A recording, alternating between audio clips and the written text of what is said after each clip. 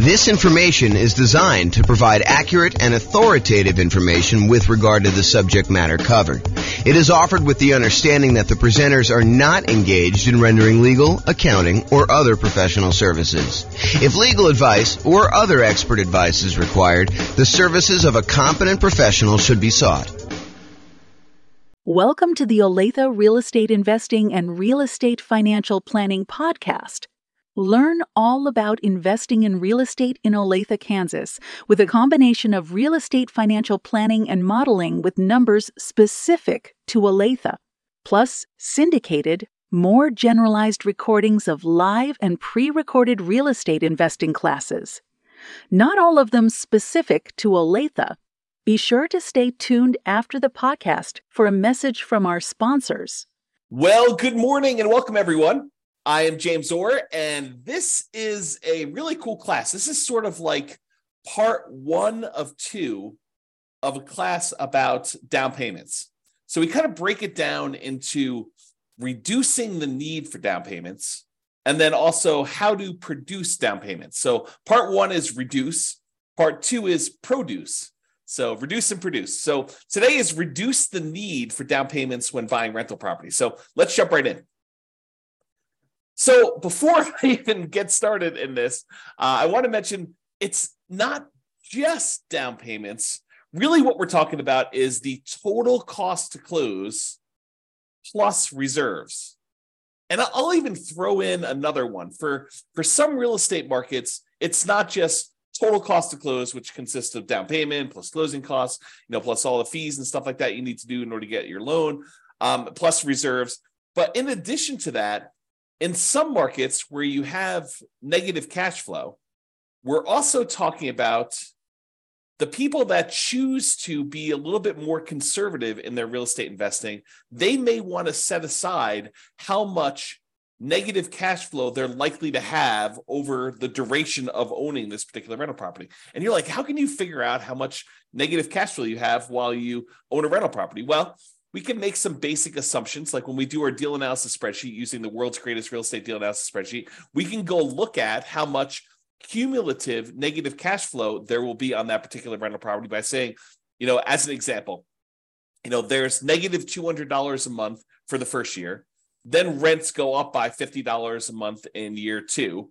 So now there's only $150 a month for year 2. And then at the end of year 2, rents go up another $50. So at the start of year 3, it's only negative $100. And then at the end of year 4, it goes up $50 again. So you have only $50 negative. And we could add up, 200 times 12, $2,400 for year 1, $150 for year 2, which is $1,800 for that. Plus year 3, we've got about $1,200. Plus year 4, we've got about $600. And then we could sum up all of those and say, look, if we really want to be super conservative with our money that we are putting aside to make sure that this property is a good property for us and helps us get to financial independence, we're talking about making sure we have enough down payment saved, how much we need for the total cost to close, including down payments and closing costs and all that other stuff, plus any reserves, whether you're doing 6 months of reserves in some type of really liquid, super safe savings account, or 12 months of reserves in something a little bit more aggressive, like stock market or something like that.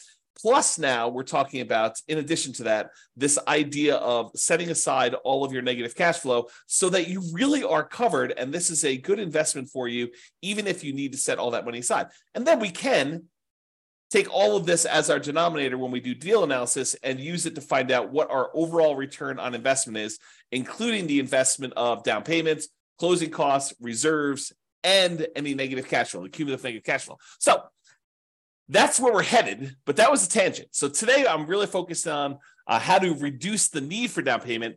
And really, I just wanted to mention, it's not just down payment. It's this total cost to close plus reserves. Plus, really, we're talking about some of this cumulative negative cash flow that we might set aside. So that's where we are. All right, so I talked about this. We're talking about strategies to reduce the down payment needed. There are strategies to produce the down payment needed, which we will cover in another class. I believe it's scheduled for Wednesday.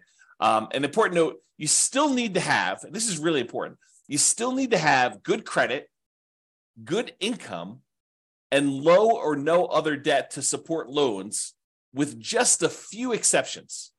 Okay, so some of the exceptions are like the creative financing where you are negotiating directly with a private party, usually the seller, and you're trying to figure out what the terms of you being able to buy this property are. And in those cases, that particular seller may or may not, it's a negotiation between the two, may or may not require good credit.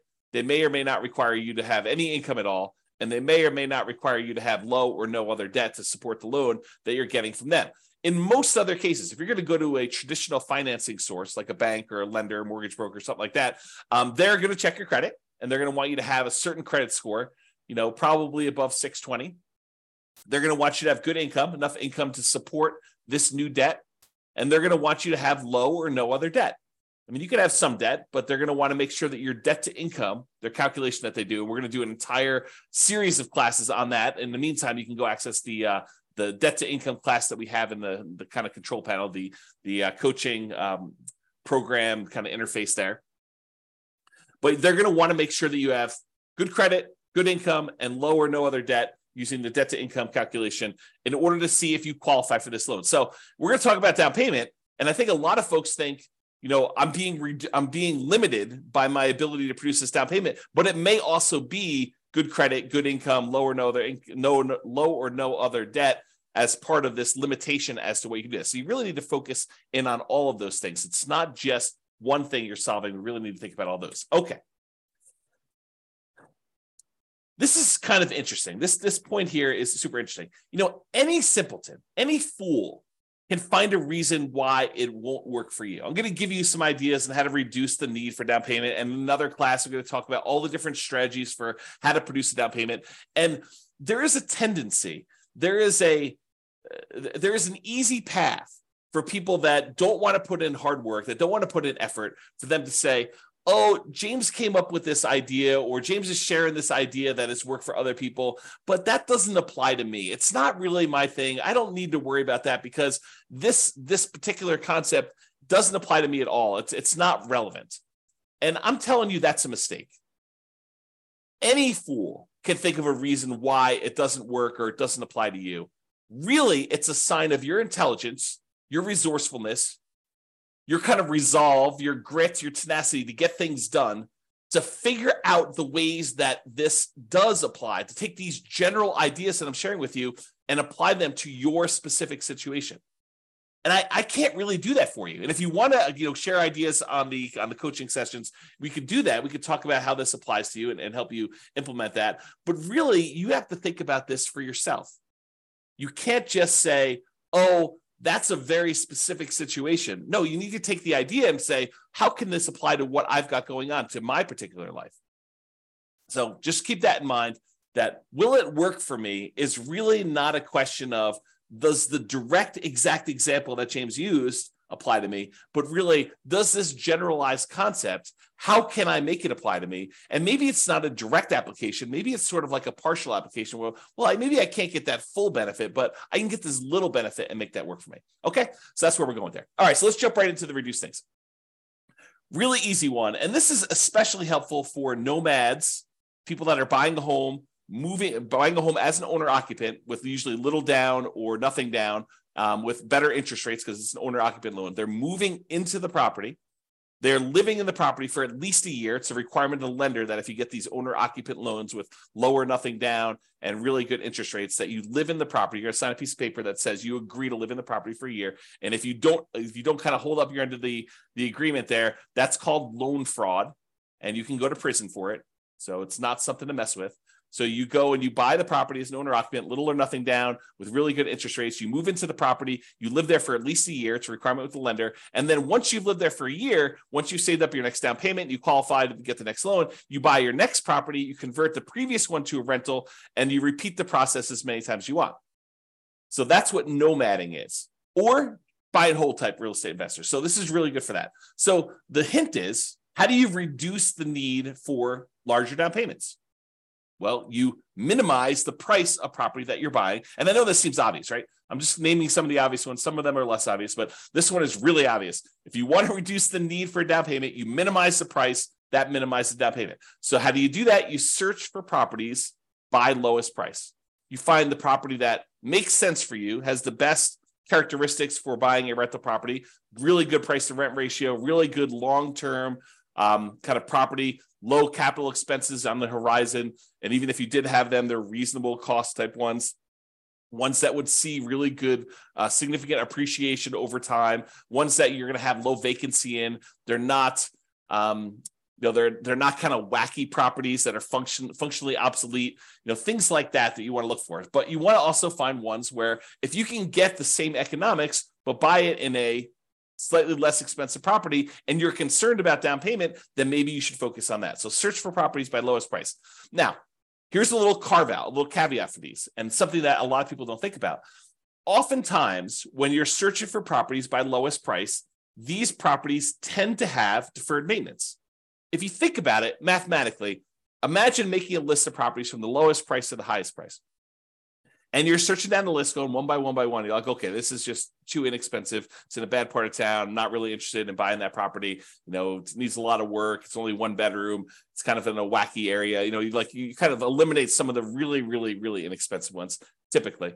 And then you get to the one where it's like, oh, this is like the properties that I normally buy, but it's the lowest. It's the highest on the low price list, right? So it's one of the least expensive properties you have because it shows up toward the top of that list, but it's one that you would normally buy. Well, why is it showing up on this kind of least expensive list, kind of like really high up on the list? A lot of times the reason why the ones you come across first are the ones that have some type of deferred maintenance.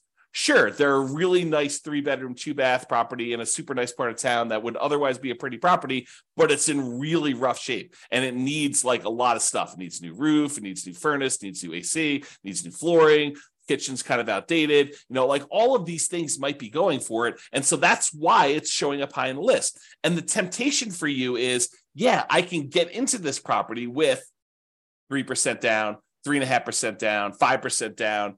If you're going to move into it as a nomad or house hacker, or, 15% down if you're willing to do PMI on an investor loan, or 20% down an investor loan. And because it's a less expensive property, that's a smaller amount of money. You may be thinking, this is really attractive to me. But be careful, because sometimes what you're trading the need for a lower down payment for maintenance and fix-up work and capital improvements as soon as you acquire it. So you're trading one problem for another. You may come in really, really light with the amount you need for down payment, but then you're coming in with the need for $5,000, $10,000, $15,000, $20,000, $50,000, $75,000, $100,000 in all of these improvements and updates that you need to make on this property, and you cannot finance that, or it's harder to finance that because there are some loans where you can finance the fix-up cost, but it's much trickier to do. Okay. So be careful about this trade-off that you're making where you say, I want to buy this really inexpensive property, and I'm not afraid of doing some work in order to buy a property like that, having some deferred maintenance. Well, you're trading the need for your down payment in order to do a property that does not need work. And I think I used this in an example when we talked about how to improve cash flow while searching for properties. And I showed you what the difference was between buying a property where you needed $10,000 worth of work and taking that same $10,000 that you could have used for work and instead improving on the interest rate that you could get, and how much more cash flow that actually improves than taking the same $10,000 and buying a discounted property where it was more than a $10,000 discount, but it needed $10K in work. So go watch that class, because we talked about how much better it was in terms of cash flow by doing it that way. Okay.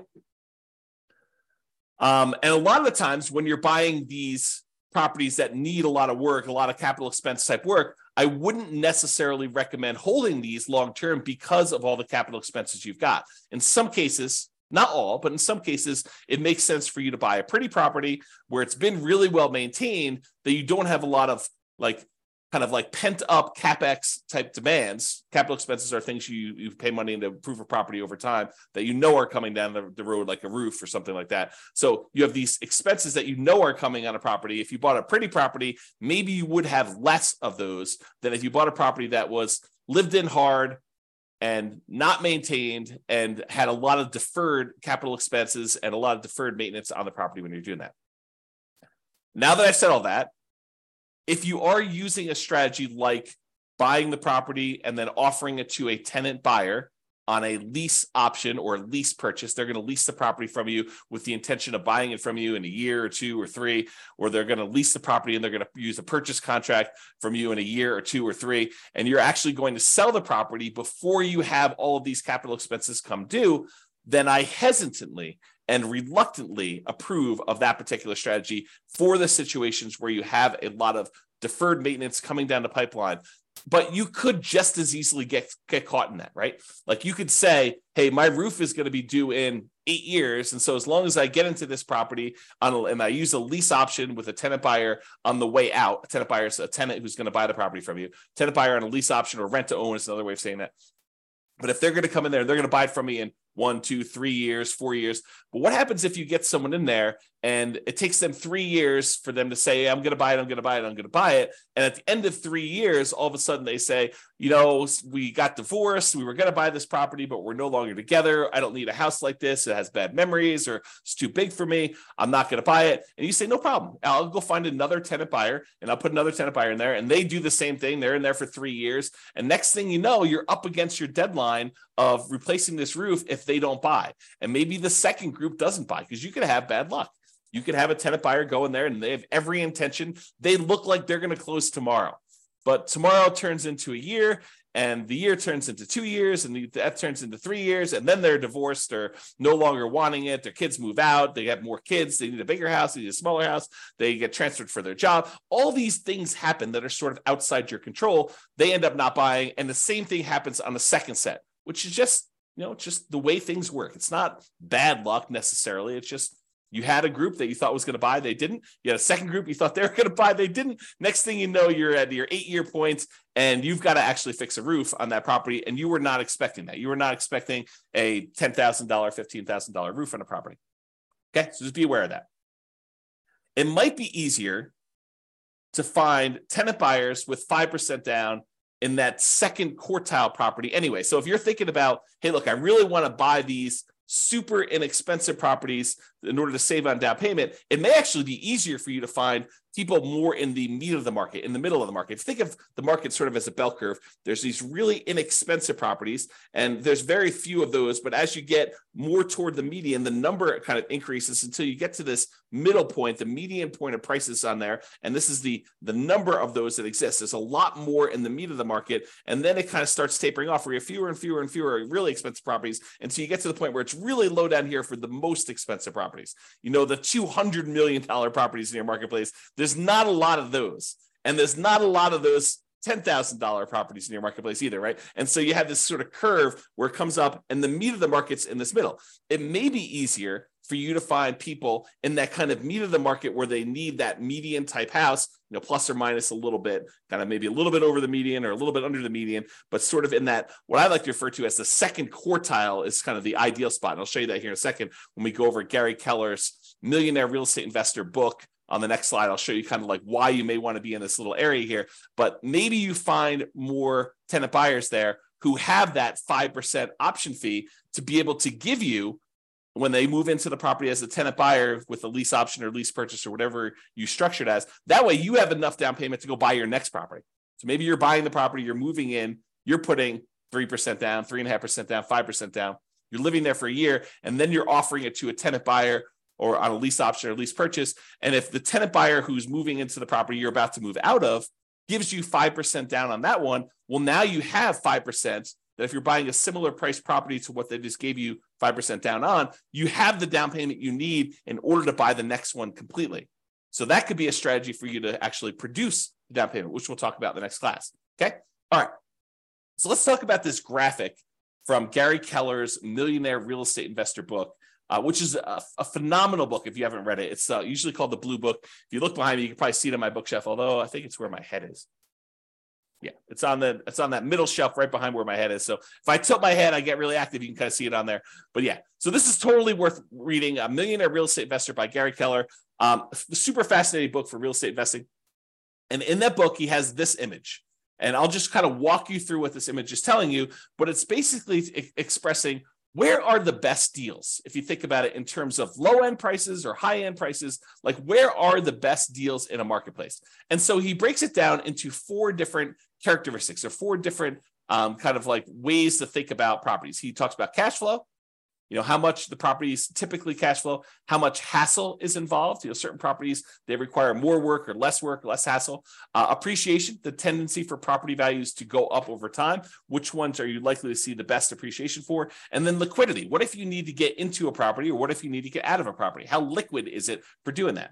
And then he has down here, low-end properties, high-end properties, and average properties. So this is sort of price. And then for each one of these characteristics, the cash flow, the hassle factor, the appreciation factor, the liquidity factor, this is where they have low.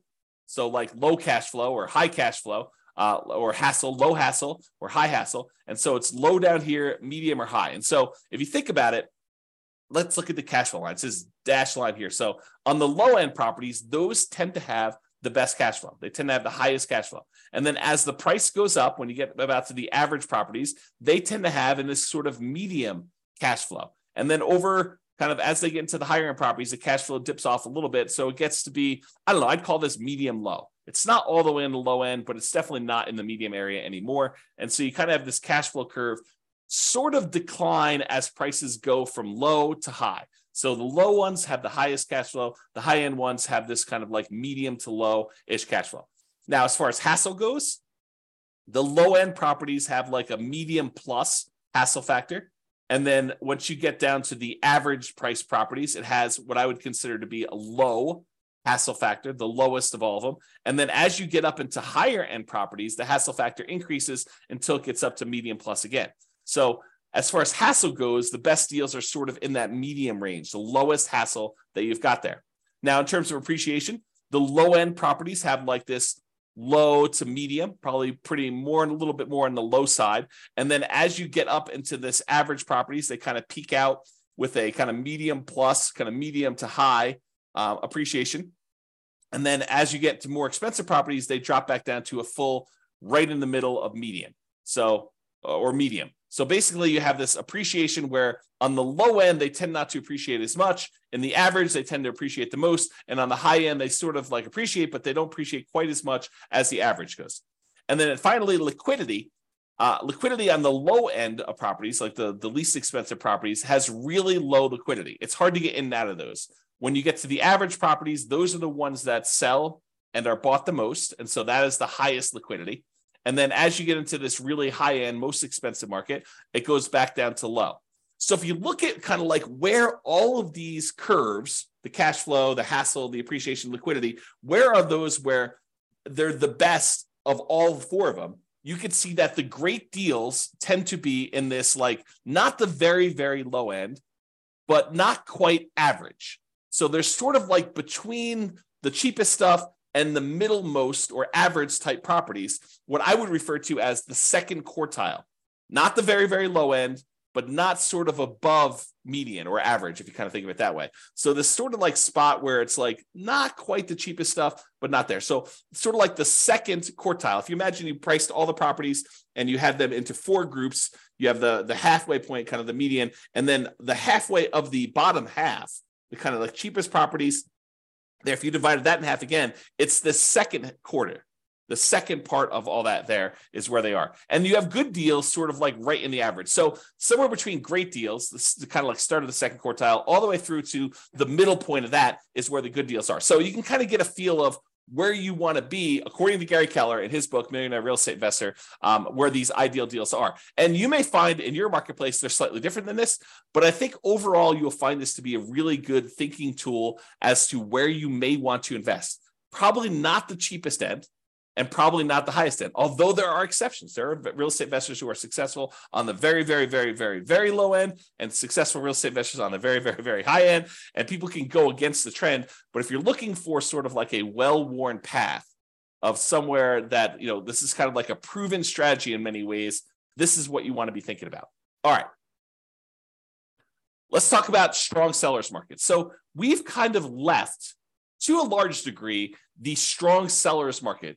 I'm recording this in March of 2023, and we've had these significantly boosted interest rates. Interest rates were at or near all-time lows for many years, And we saw that these interest rates were at like these crazy, crazy lows. Inventory was very low. A lot of people were wanting to buy. Demand was really, really high. We were in this ridiculously strong sellers market where sellers were in control. They were sort of like setting the terms. A lot of buyers were coming in. They were making higher than asking price offers. You had multiple buyers making offers. You had multiple offers on these properties. That was what was happening a year ago.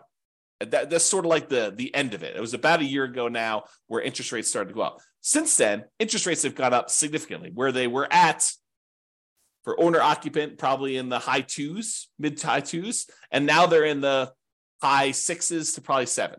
So if you think about that, we had this really significant increase in interest rates. We're probably in most markets not in as strong of a seller's market as we was back then, but now we're sort of out of it. But what happens? Markets go in cycles.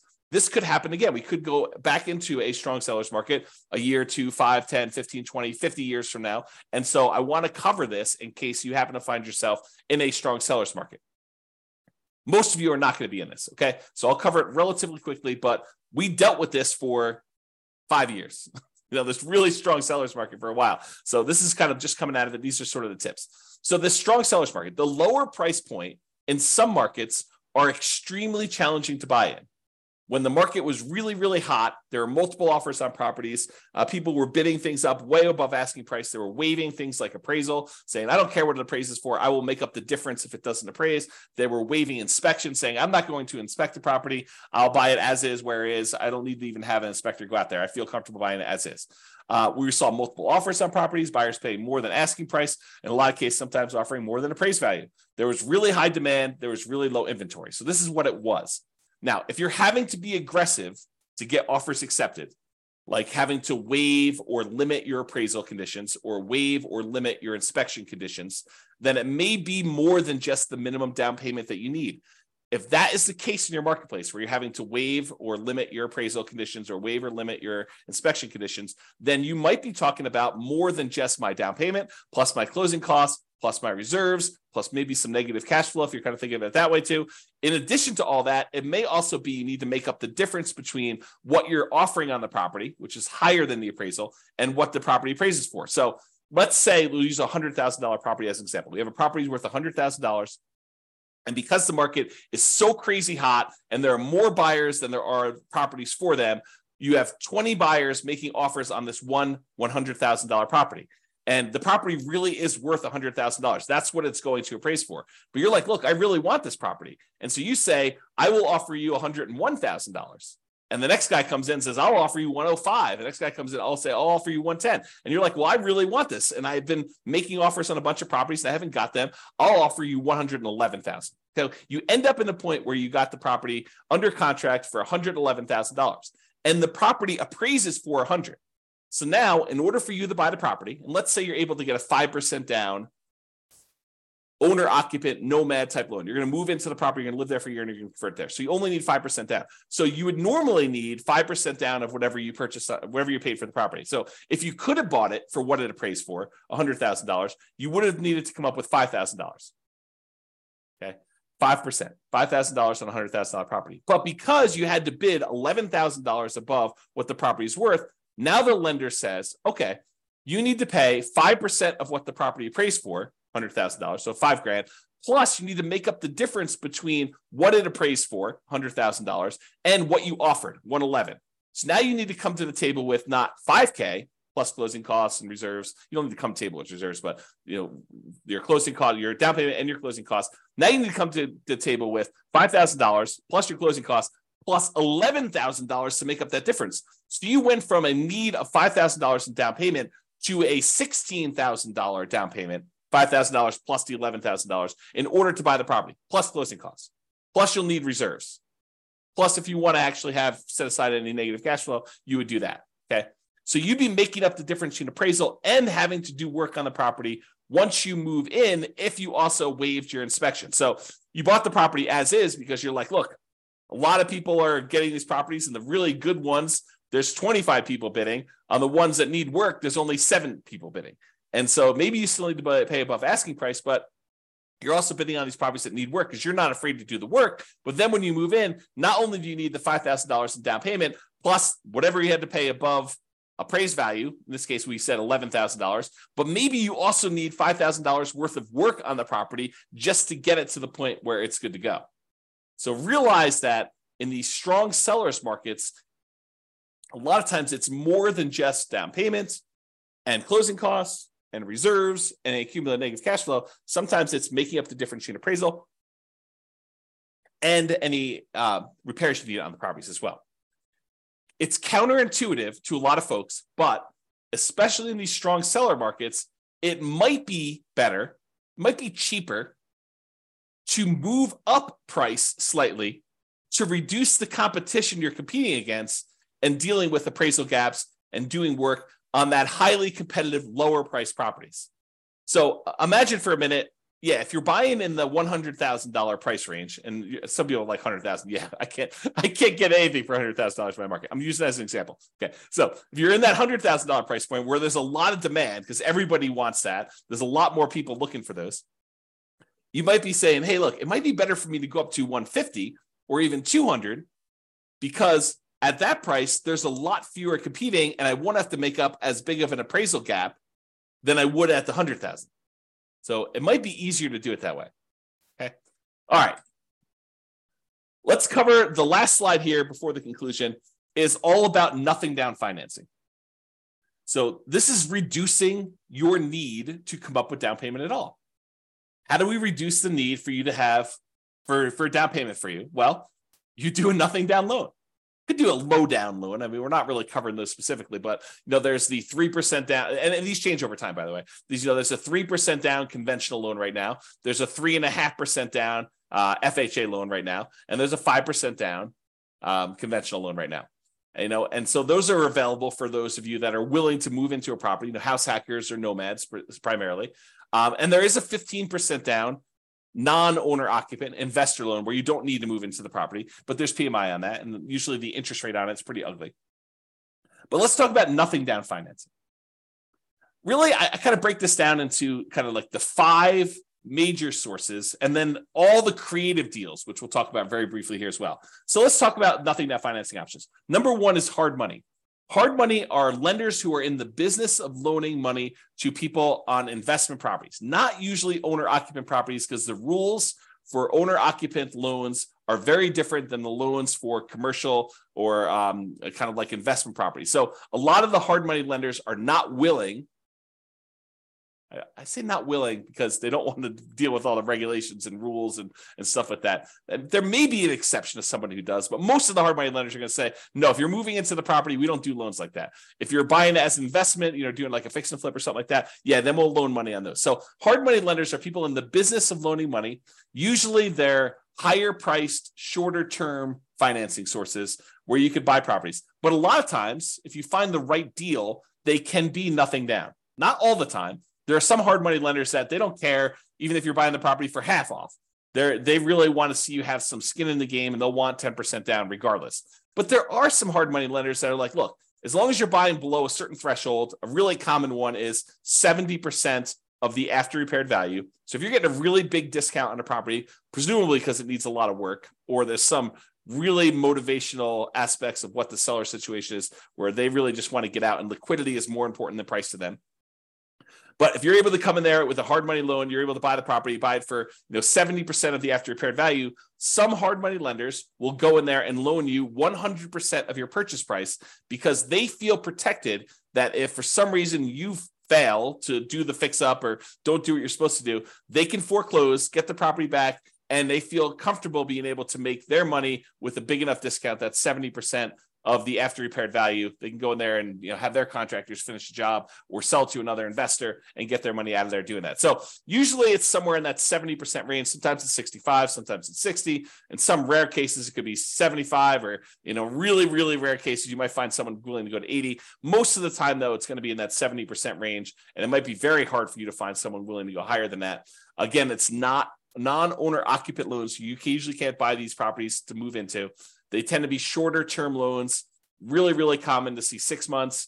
Sometimes they'll be shorter than that, 3 months. They want you in and out, or there's even dough for a day programs where they'll loan you money just for a day for you to buy the property, and then sometimes wholesale to someone else.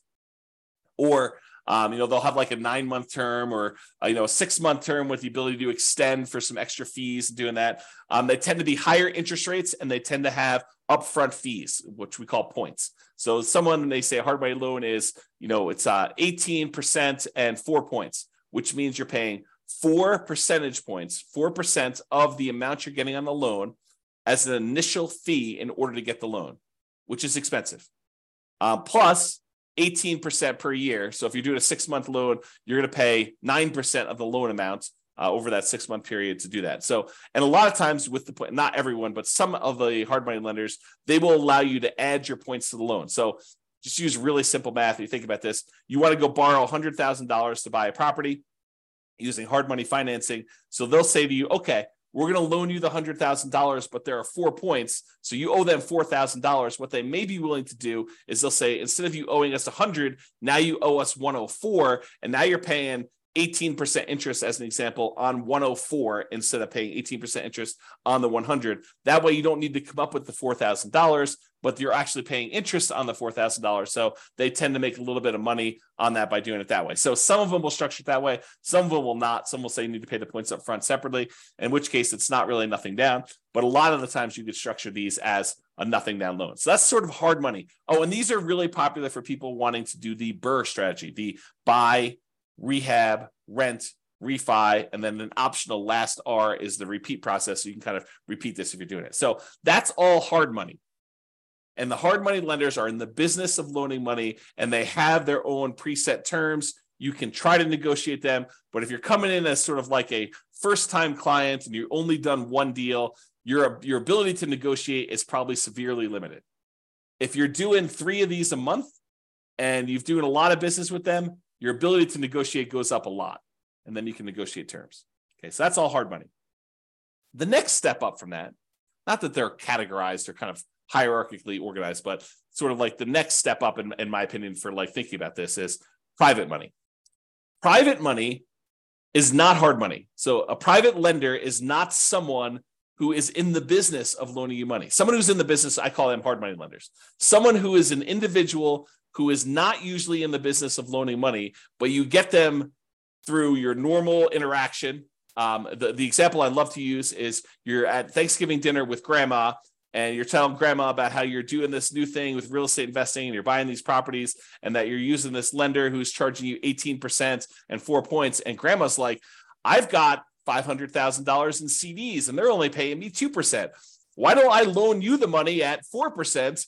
And, you save a lot of money on your interest with the hard money guys, and I actually get more money for my CDs, than my CDs are paying me. And you say, Grandma, that sounds like a really good deal. It sounds like a win for you and a win for me. And now Grandma, who's not in the business of usually lending money, she becomes your private money lender, okay?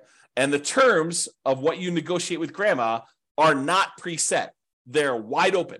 If Grandma says to you, look, I love you. I don't need any interest. I just want to be helpful. How about 0%?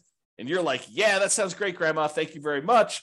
And she's like, no problem. You were going to get it anyway. I'd rather see you use it now. That makes a lot of sense to me. Or Grandma's very shrewd and she says, how about 10%? And you're like, how about 8? And she's like, how about 9? And you guys come together and you're like, 9% sounds reasonable. You negotiate these terms. And Grandma says, hey, look, I want 10% down because I want to feel protected. And you're like, I don't want to give you 10% down. I want nothing down. And so you negotiate. All these terms are negotiated for these. They vary since it's a private party and it's usually friends and family. And you got to talk about that. Again, these are really helpful for BRRRR, but there's no set characteristics. It's not like they say 70% loan to value, not owner occupant, shorter term. It's got to be 6 months. Grandma may do 5 years. Grandma maybe do 3 months. Who knows what grandma wants? And it could be a higher interest rate, could be a lower interest rate. It really all depends. So that's kind of private money. The next one is USDA. The U.S. Department of Agriculture has a special loan program for helping people buy properties in rural areas. You're not going to be able to buy this in your major cities, but like if you are willing to drive 30 minutes into work, and a lot of times within a 30-minute drive, maybe a little bit longer in some cities than others, you can find these rural areas where the population's a little bit smaller. It's sort of like all the little towns on the outskirts of these big towns.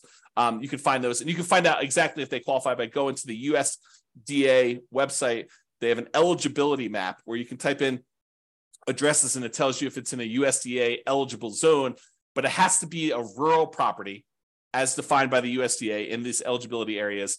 And you have to own or occupy the property. And that is a nothing down loan. You can buy a property with 0% down if you're willing to live in these rural areas. And there's some income qualification. You can't make too much and you can't make too little, not be able to qualify. So it's a sweet spot of you can't make too little where you can't qualify for the loan, but you can't make too much where you make too much money in order to buy the property. So it's sort of like you're constrained as your income as well. But it is a nothing down loan program for buying rural properties. Okay. And that is an owner occupant loan. Then the VA loan is another loan. That's a Veterans Administration loan. And this is for veterans. If you served in the military, a lot of times you'll have eligibility to do this. There are some exceptions where you can get eligibility where you did not directly serve in the military, but go call your lender and find out what the requirements are. Or I do have a whole class on VA loans. It's like a 2-hour class on that. You can probably access that too.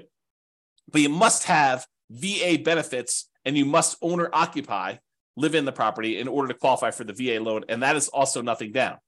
An interesting thing about the VA loan is that it can also be used to buy multifamily properties. So you could buy a single family home with, a USDA loan or a VA loan, but a VA loan, you could also buy a duplex where you live in one of the 2 units, a triplex where you live in one of the 3 units, or a fourplex where you live in one of the 4 units. If it's more than 4 units, you change your financing completely, and a VA loan will not work for you buying a 5-unit or above type of property. Those are commercial loans, and it changes the financing for those changes considerably. Okay, so we talked about hard money, talked about private money, talked about the USDA for rural properties, another nothing down loan program. We talked about the VA loan for people that have veteran benefits, VA eligibility, and that's a nothing down loan, which you could also use for single family homes, duplexes, triplexes, fourplexes. And then finally, in some markets, not all markets, but in some markets, your local banks may have their own custom nothing down loan programs. And so you may want to just check with those to find out if there's anything special going on with your local banks and then buying that. Okay, so those are sort of like the nothing down financing. Plus, in addition to all of these, there are all the creative deal financing type structuring, like buying a property subject to the existing mortgage, where the seller agrees to deed you ownership of the property. The deed signifies ownership. So by deeding you ownership of the property, they're saying that you are now the owner of the property by signing a deed saying you own it. And they're leaving their existing loan in place, which imagine they owe very close to the full value of the property. And they're just like, look, I can't make the mortgage payments anymore. How about you make the mortgage payments? I'll deed you ownership of the property and you make payments on this underlying loan. That may be beneficial to them if otherwise they would be foreclosed on. And it might be beneficial to you. You're able to acquire a property, maybe even with very low interest rates compared to what the interest rates are today. And then you start making payments on that existing loan. That's called subject to. Wrapping is where the seller has an existing loan on the property and they are wrapping the loan such that you make payments to them. And if you don't pay, they can foreclose and get the property back if you're doing it that way. So wrap financing is sort of like a variation on subject to. It's not exactly, but it's a way to think about it. And then owner financing, when the seller owns the property free and clear, they do not have a mortgage on it. They can say to you, hey, how about I act as the bank? I will sell you the property and I'll pretend that I am the lender on the property. You pay me a amount plus interest on the property as if I was acting as the lender too.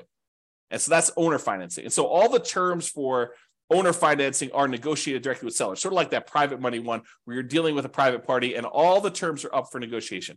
How much down, your credit score requirements, your debt to income requirements, how much you're able to borrow. Like all of the terms are completely negotiable when we talk about that owner financing. Or in some cases, you have a seller who is saying, hey, look, I'm willing to lease you the property and I'll give you the right to buy it from me. We talked about this before where we offered that to a tenant buyer. A lease option or a lease purchase, kind of like our general way of describing this is rent to own. But sometimes you may want to acquire a property on a rent to own because sometimes it's very low down. Now, a lot of these strategies, subject to wrap financing, owner financing, lease option, loan assumption to a lesser degree, and all-inclusive deeds of trust, a contract for deed, like all of those creative financing stuff, a lot of times they may be nothing down. But in most cases, you're going to need to pay some money in marketing in order to find these types of deals. Sure, there are some ways to be able to find properties like this, creative financing, where it costs you nothing but time. making calls from people that are advertising properties for sale by owner, or knocking on doors or something like that, where you're just doing manual labor to do it. But in a lot of cases, you're going to be doing direct mail or ads on places like Google or something like that in order to find sellers that have a situation where your creative solution may be good for them. It may be a good fit for them. Okay, so those are all possibilities for reducing the need for down payment. Creative deals, they're flexible. I mean, they could be you need down payment, or they could be you don't need down payment. But those are sort of like the list of nothing down financing, hard money, private money, USDA, VA, local banks, and all the creative stuff subject to wrap financing, owner financing, lease option. You kind of get the idea, all of those in there. So in conclusion, it's not just about down payment, but really we've been talking about the total cost to close. Your down payment plus your closing costs plus anything else you need there, and reserves, because it would be imprudent. I'm going to use stronger language here, okay? It would be stupid for you to invest in real estate without reserves, okay? Strong language. So total cost to close, down payment, closing costs, plus reserves. And if you're in a market where you have some negative cash flow, maybe setting aside all or some of your expected negative cash flow to be prudent, to be prepared for something that is coming. Now, if it doesn't happen that way, if rents go up a lot more than you thought, or you have a lease option tenant buyer come in and give you a much larger option fee or something like that, that offsets some of that negative cash flow, maybe you don't need to worry about it. But it would be a good idea for you to start thinking about some of the negative cash flow and setting some of that aside. Okay, so it's not just about down payment. And in conclusion, any fool can say that this doesn't apply to them, but you should think about, as an intelligent person who is resilient, who has resolve, who has grit, who wants to make this a success and wants to apply this to themselves, you should figure out how it does apply to you. How can you change what I said so that it is applicable to your specific situation? And for down payments, today we really focused on reducing the need for down payments. In the next class, which I believe is going to be on Wednesday, there's a class between these two, but I believe the one on Wednesday, we were talking about how to produce down payments. So I've got a whole separate list of 8 or 9 things for how you generate down payments in order to be able to acquire properties. So now we talk about reducing the need for down payments as much as we can. Now we're talking about how to produce them, and then utilizing the strategy or strategies that make sense for you and your goals. Sometimes you say, I don't want to do this because my goal is to do it this way, and this is how it's going to get me to financial independence faster. So I probably shouldn't do that, even though it would reduce my need for down payment. It might be better for you to save up down payment and wait a little while, because that actually is a more direct route to your particular goal. That's another way for me to say that. Okay? So that's all I got for you. This has been James Orr. I will talk to you all soon. Bye-bye for now. With home prices up, mortgage interest rates up, and rents up but not quite enough to counteract the higher prices and interest rates, cash flow on rental properties in Olathe is harder than ever. Book a call with the Real Estate Financial Planner to apply our proprietary 88 strategies to improve cash flow on your rentals. See the show notes for a link to schedule your call and improve your cash flow today. If you're a real estate agent, lender, or professional in Olathe that wants to help our real estate investor listeners, consider reaching out to learn about collaboration opportunities with this podcast. We'd love to add more value to our listeners by having you assist our investors buy, sell, and finance their real estate investments. See the show notes to schedule a call to discuss collaboration opportunities